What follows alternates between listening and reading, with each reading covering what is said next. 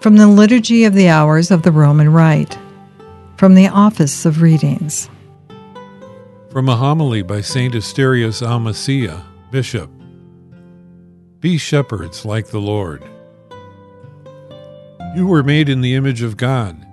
If then you wish to resemble him, follow his example. Since the very name you bear as Christians is a profession of love for men, imitate the love of Christ.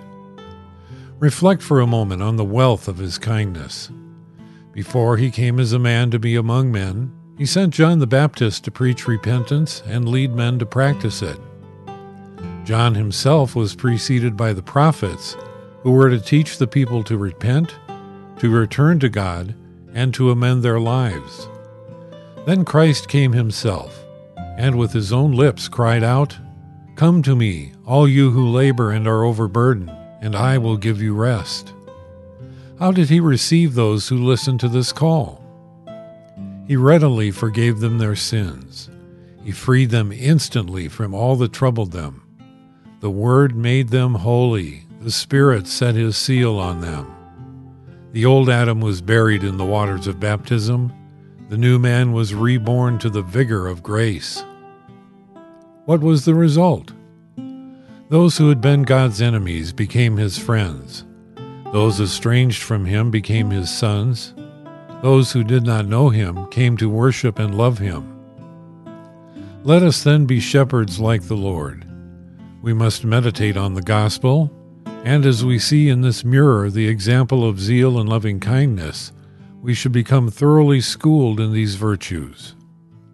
For there, obscurely, in the form of a parable, we see a shepherd who had 100 sheep. When one of them was separated from the flock and lost its way, that shepherd did not remain with the sheep who kept together at pasture.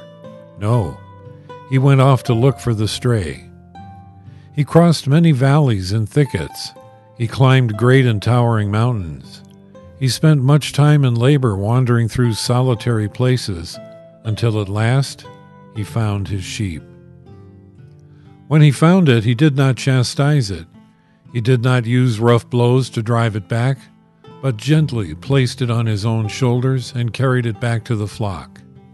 He took greater joy in this one sheep, lost and found, than in all the others.